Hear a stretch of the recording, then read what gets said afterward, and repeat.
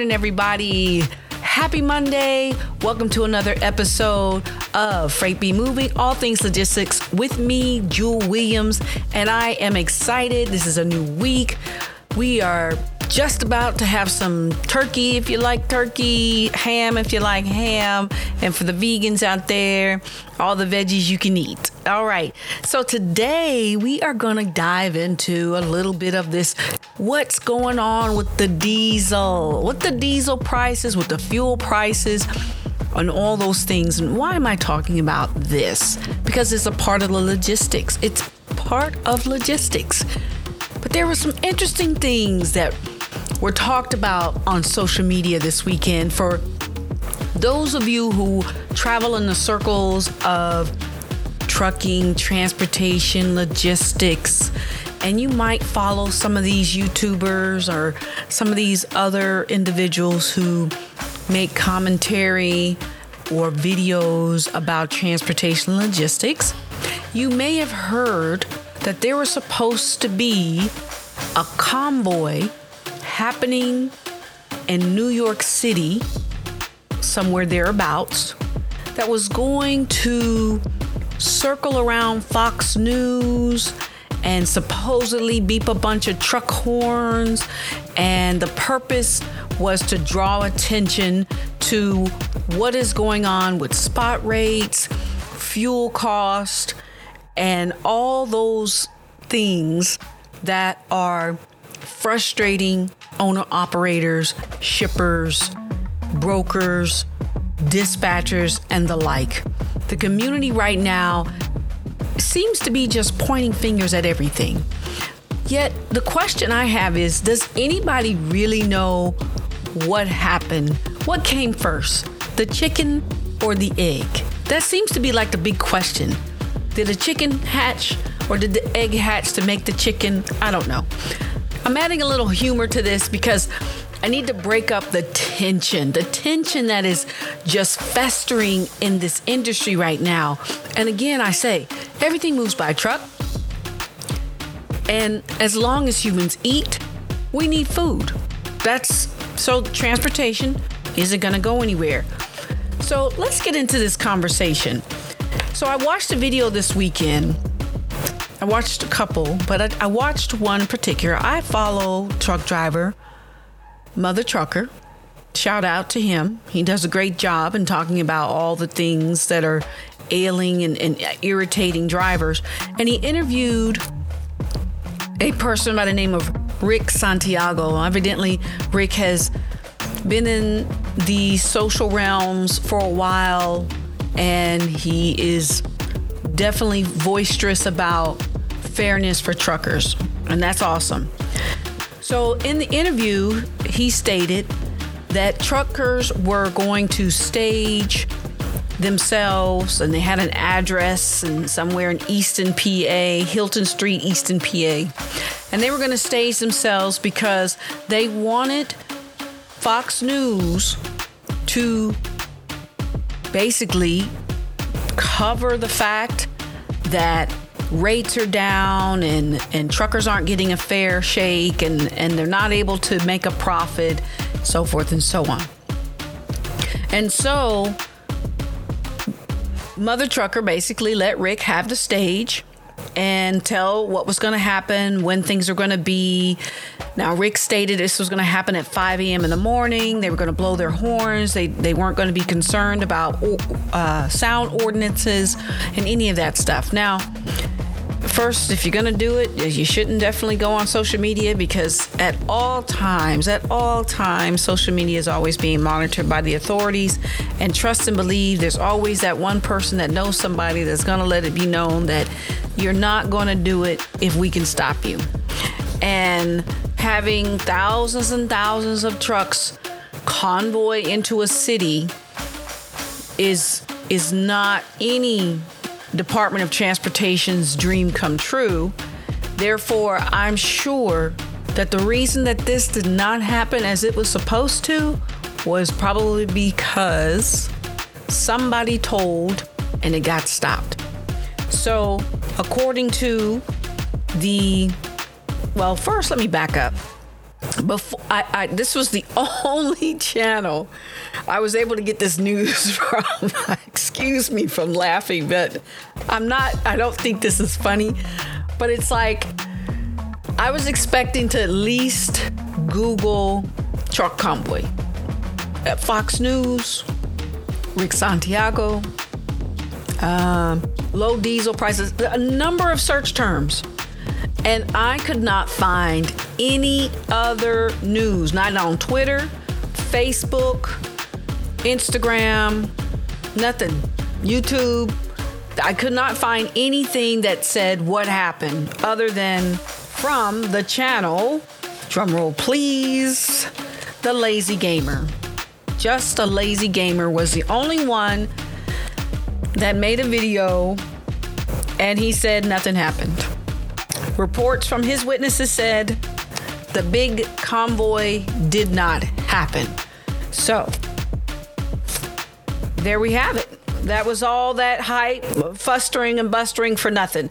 But let's talk about what Rick was really trying to address. This thing about freight and high fuel cost and no profits. I'm always one to try to look at what happened to get us to this point. And nothing ever happens overnight. There is always a buildup. Yet if you're not paying attention to the signs, if you're not digging into the news, and I'm not talking about the hyper sensationalized news. Yes, that's always going to be at front.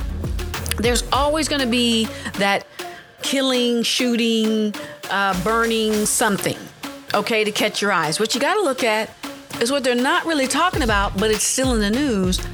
And like I said last week, you're looking for your primary sources or your secondary sources. And if you go through your tertiary sources, just do some fact checking. So today, I wanted to just kind of go back a little bit in time when our newly elected officials vowed that they were going to start putting in place programs so that we can transition from a fossil fuel dependency nation to a cleaner energy nation, to one that did not use as much fossil fuel. It used clean energy, electricity, solar energy, all those things, wind energy, anything that did not create emissions and this carbon, nitric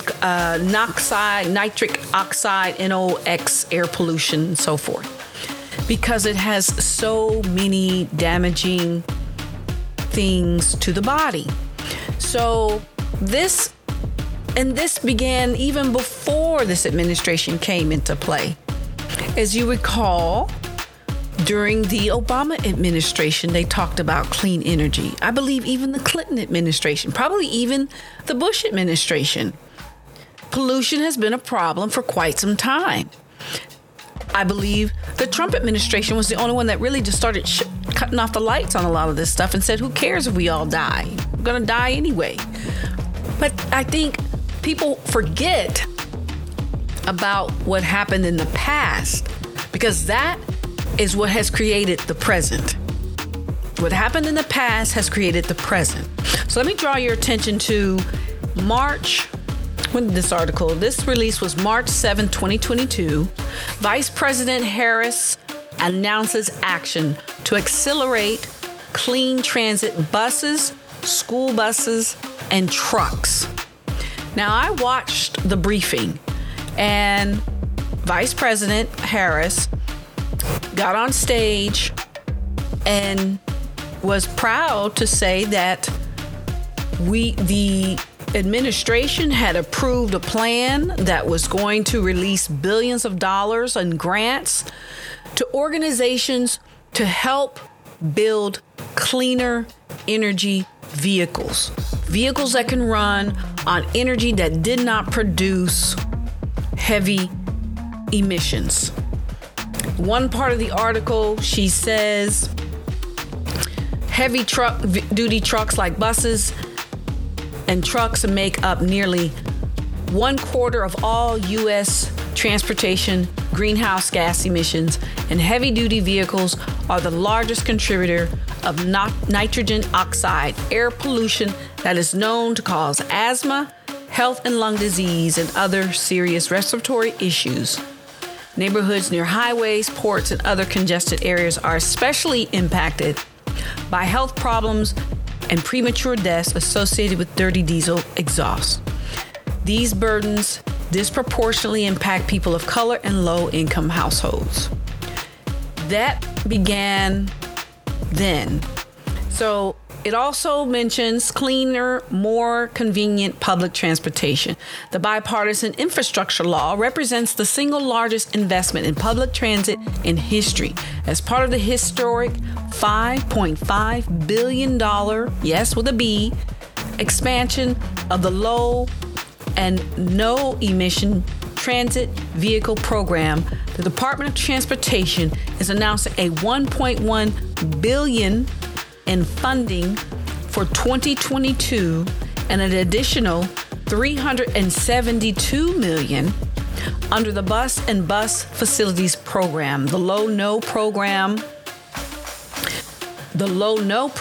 that's what they called it, helps state and local governments purchase U.S.-built electric transit buses and other cleaner models to improve local air quality and expand affordable, accessible transportation options in communities across the country. This was announced in March of 2022. Now, they were planning it prior to 2022, and now this is where we're at. So if we take a look at some other facts, we can see how this has come to be. Now, most of you may not be aware, and I'm going to put links. I'm going to start putting links to these articles so that you can do your own homework and you can see where I'm getting my information from. Now, I took a look at the website. It is the U.S. Energy Information Administration, and they have a website that shows the U.S. crude oil prices. And I was just taking a look, going through, and I'm noticing that, in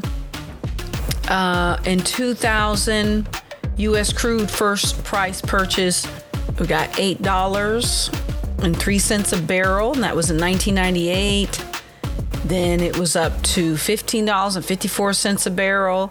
Then we start climbing up to about $67.21 per barrel. Now, in 2008, now most of you may not remember. I remember I was a truck driver on the roads. A barrel jumped to $127.47. And then it plunged in 2009 to $34.14. Jumped again back up in 2011 to $108.08. And it's kind of hovered around that area all the way through 2014 when it dropped again to $27.02 in January 2016. And in 2010, it dropped to, in 2020, it dropped to $15.18 in April of 2020. Now, we know that that is when COVID hit its peak. And so we see in June of 2022, the price jumped back up to $113.77. And August 2022, it is hovering around $93.75. So I say all that because it shows these peaks and valleys of oil, whereas prior to those years, it kind of hovered in those low ranges in the 80s where, we obviously either didn't depend on it as much or we weren't driving as much. But when we started hitting around the 2000s, all of a sudden we saw this steady rise going up in oil prices. Now, that's one piece of the puzzle. let's take a look at this information. What is diesel? What is diesel fuel? Diesel fuel is the common term for the distilled fuel oil sold for use in motor vehicles. Now, diesel fuel is made from crude oil and biomass. Most of the diesel fuel produced and consumed in the United States is refined from crude oil at petroleum refineries. U.S. petroleum refineries produce an average of 11 to 12 gallons of diesel fuel from each 42-gallon barrel of crude oil. It's a byproduct. Now, this is what's interesting, and this came out in, it was last updated July 7, 2022 on the government energy website. Yet there's another piece to this puzzle that I have not really heard about, but kind of heard about. And this article is in the Washington Post. And it says, it was written, let me slow my roll, June 20th, 2022. So the information I'm giving you is fairly recent. Headlines say, oil refineries are making a windfall. Why do they keep closing? I repeat, oil refineries are making a windfall. Why do they keep closing? This is the headline. Companies see only headaches on the horizon for refineries, undercutting the White House push to boost production. Now, remember, in March, our Vice President, Kamala Harris, and I'm not pooping on Kamala because I adore me some Kamala Harris. But I want you to just understand, if you make an initiative to push money in one direction to increase something to help clean energy, don't you think it's going to have a reaction in another industry? I mean, just hello. So this article addresses the fact that oil refineries are shutting down in the United States. So here's some of the article.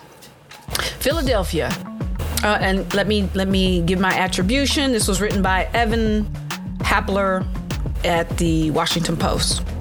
So as the energy crunch drives record profits at American oil refineries, the owners of what had been the largest such facility in the Northeast have no regrets about tearing the place down.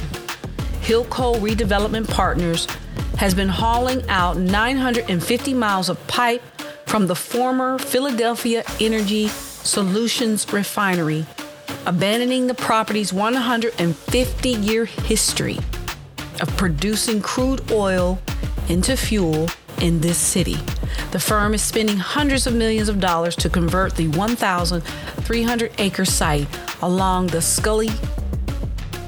Schuylkill River into green, high-tech campus for e-commerce and life sciences companies.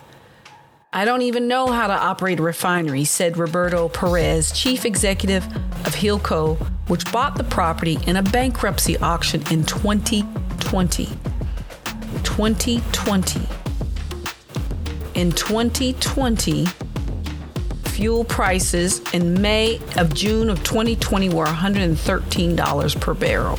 They weren't even at the rock bottom, and they were selling the refinery. But it happened after the bankruptcy auction came after a massive explosion at the refinery rattled the city. It's not what we do, so they don't need to keep the refinery. Oil refineries across the country are being retired and converted to other uses as owners balk at making costly upgrades, and America's pivot away from fossil fuels leaves their future uncertain. The downsizing comes despite painfully high gasoline prices and as demand globally ramps up amid sanctions on gasoline and diesel produced in Russia, the third biggest petroleum refiner in the world behind the United States and China.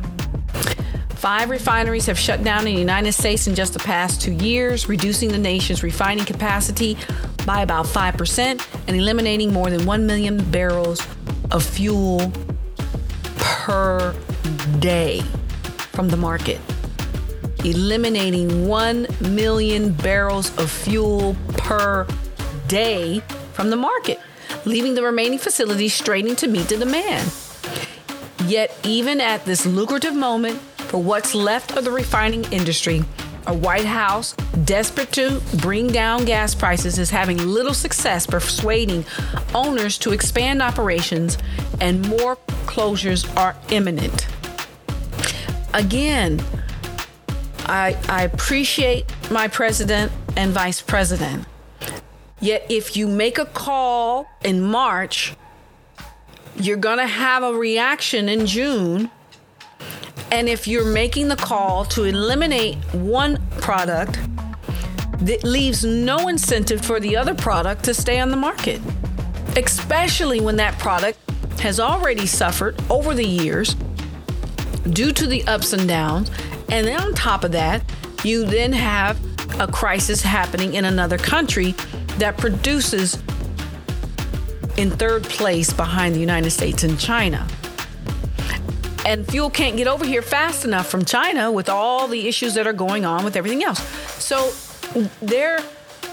I don't know, and I don't want to sound like I'm criticizing, but I'm a little bit like, what did you expect?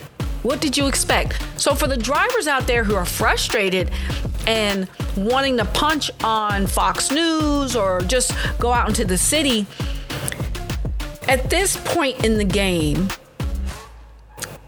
the situation is really out of your control. The most you can do is be strategic about staying as close to your community, making deliveries, working with railroads, working with shipyards to move the freight from the rail to a warehouse, from the shipyard to a warehouse, and shuffling trailers locally in short haul spurts. That really is the best solution in a time like this. And no, the money may not be astronomically great as what you were getting, but at least it reduces that excessive cost of driving your vehicles long haul, because now you'll let the rails carry the burden of the movement. You'll let the ships carry the burden of the movement, and you work on carrying the short distances.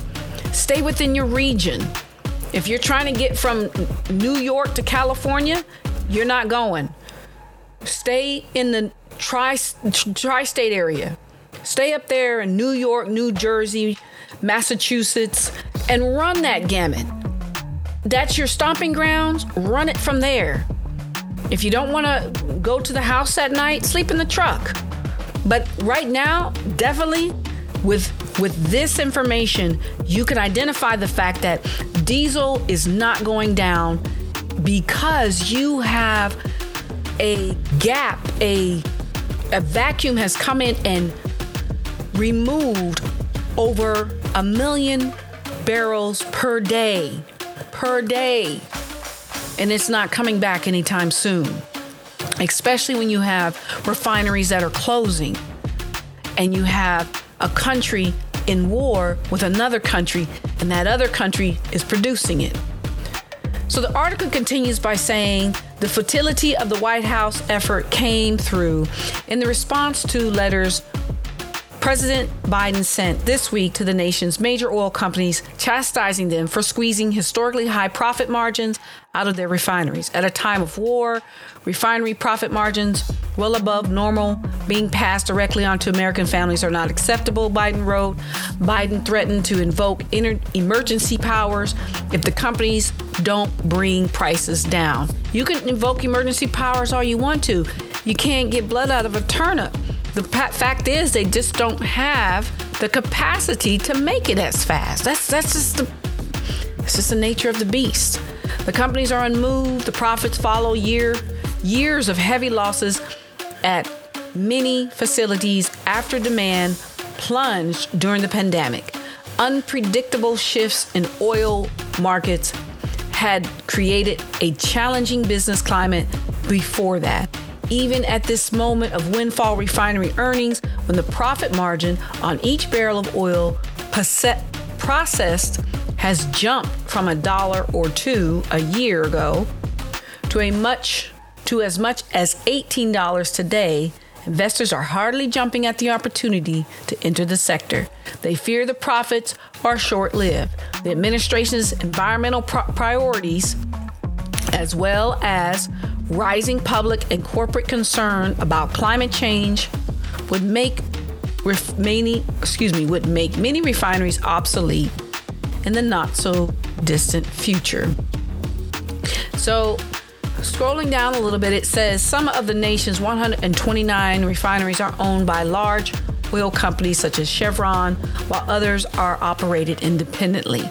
At the facilities, the components of crude oil are separated and processed into fuel for vehicles and planes, as well as industrial petroleum products such as lubricants. The last major refinery to come online in the United States in 1977 is the one owned by Marathon Oil in Garyville, Louisiana. It is capable of pumping out 578,000 barrels per day. Since it opened, more than half the refineries in the United States have closed, and more are up for sale. So you question how diesel is going to go down. It's not, if they don't get production going. In the absence of any offers, there's another one that was on sale. Let me slow my roll. So there was another refinery up for sale in Texas with nobody caring to bid for it. 700 acres near the Gulf Coast. And nobody's wanting to buy it. All because the uncertainty of where this industry, the oil industry of refining, is going. If the push is to bring on more electric vehicles and they see that they won't be used or needed as much, they're just waiting for the electric vehicle industry to catch up to what the projections are before they decide to shut it down. So, to all the drivers out there who are struggling, to all the people out there who are struggling with gas prices, these incidences did not happen overnight. But nobody's listening to the undercurrent, on the underbelly that is happening in our economy. Even today, something is going on right now that is impacting tomorrow. It never happens instantaneously. What should have, what could have, what might have been a better idea for the administration is to take a pulse. To take a pulse. And if you did, great. If you didn't, I haven't read it, that would have been something. But I haven't read that you did. But taking a pulse of the current situation. I know climate change is important, and I read about it, support the climate change, all that good stuff. But when we start pulling things out of the wall and socket before we have figured out how to rechannel the resources we need somewhere else, or at least, walk it down instead of just abruptly jumping off the cliff, that may have been something that could have eased this problem right now. And right now, you're going to dump all this money into all these areas to rebuild our infrastructure and to rebuild our nation. But you don't have drivers, because those drivers are parking their vehicles because they can't make a living on the minimal wages that are being paid to move the freight. So we've definitely got a problem that definitely needs to be fixed. And I empathize with the drivers out there. Some of you are making it. Kudos. I'm throwing up lots of celebrations. For those of you who are not making it, you got to re-strategize and you got to figure out how to survive in this game. That includes myself. How to survive in the game of transportation and freight logistics. It's not going away. It's just shifting. So put your thinking caps on, pay attention to the news, and take a deep breath, 1, 2, or 3, because being angry about it, you're not going to be able to see clearly and do a good assessment of the situation to make a logical decision. Being angry about it just clouds your view, and it just creates a lot of air, a lot of angst, and a lot of just unnerving energy you just don't need. What you need is a calm, cool, collected thinking cap. So that concludes the episode for today. I hope you guys got some good information from this, and I will see you tomorrow. In the meantime and in between time, if you are driving, whether you are a 4-wheeler or an 18-wheeler, I'm going to need you to be cordial, be kind, and respect each other on these roads, because I need you to get home safe to your loved ones each and every day. Not just today, each and every day. All right? Peace and love. I will see you guys tomorrow. Thanks for tuning in. Bye.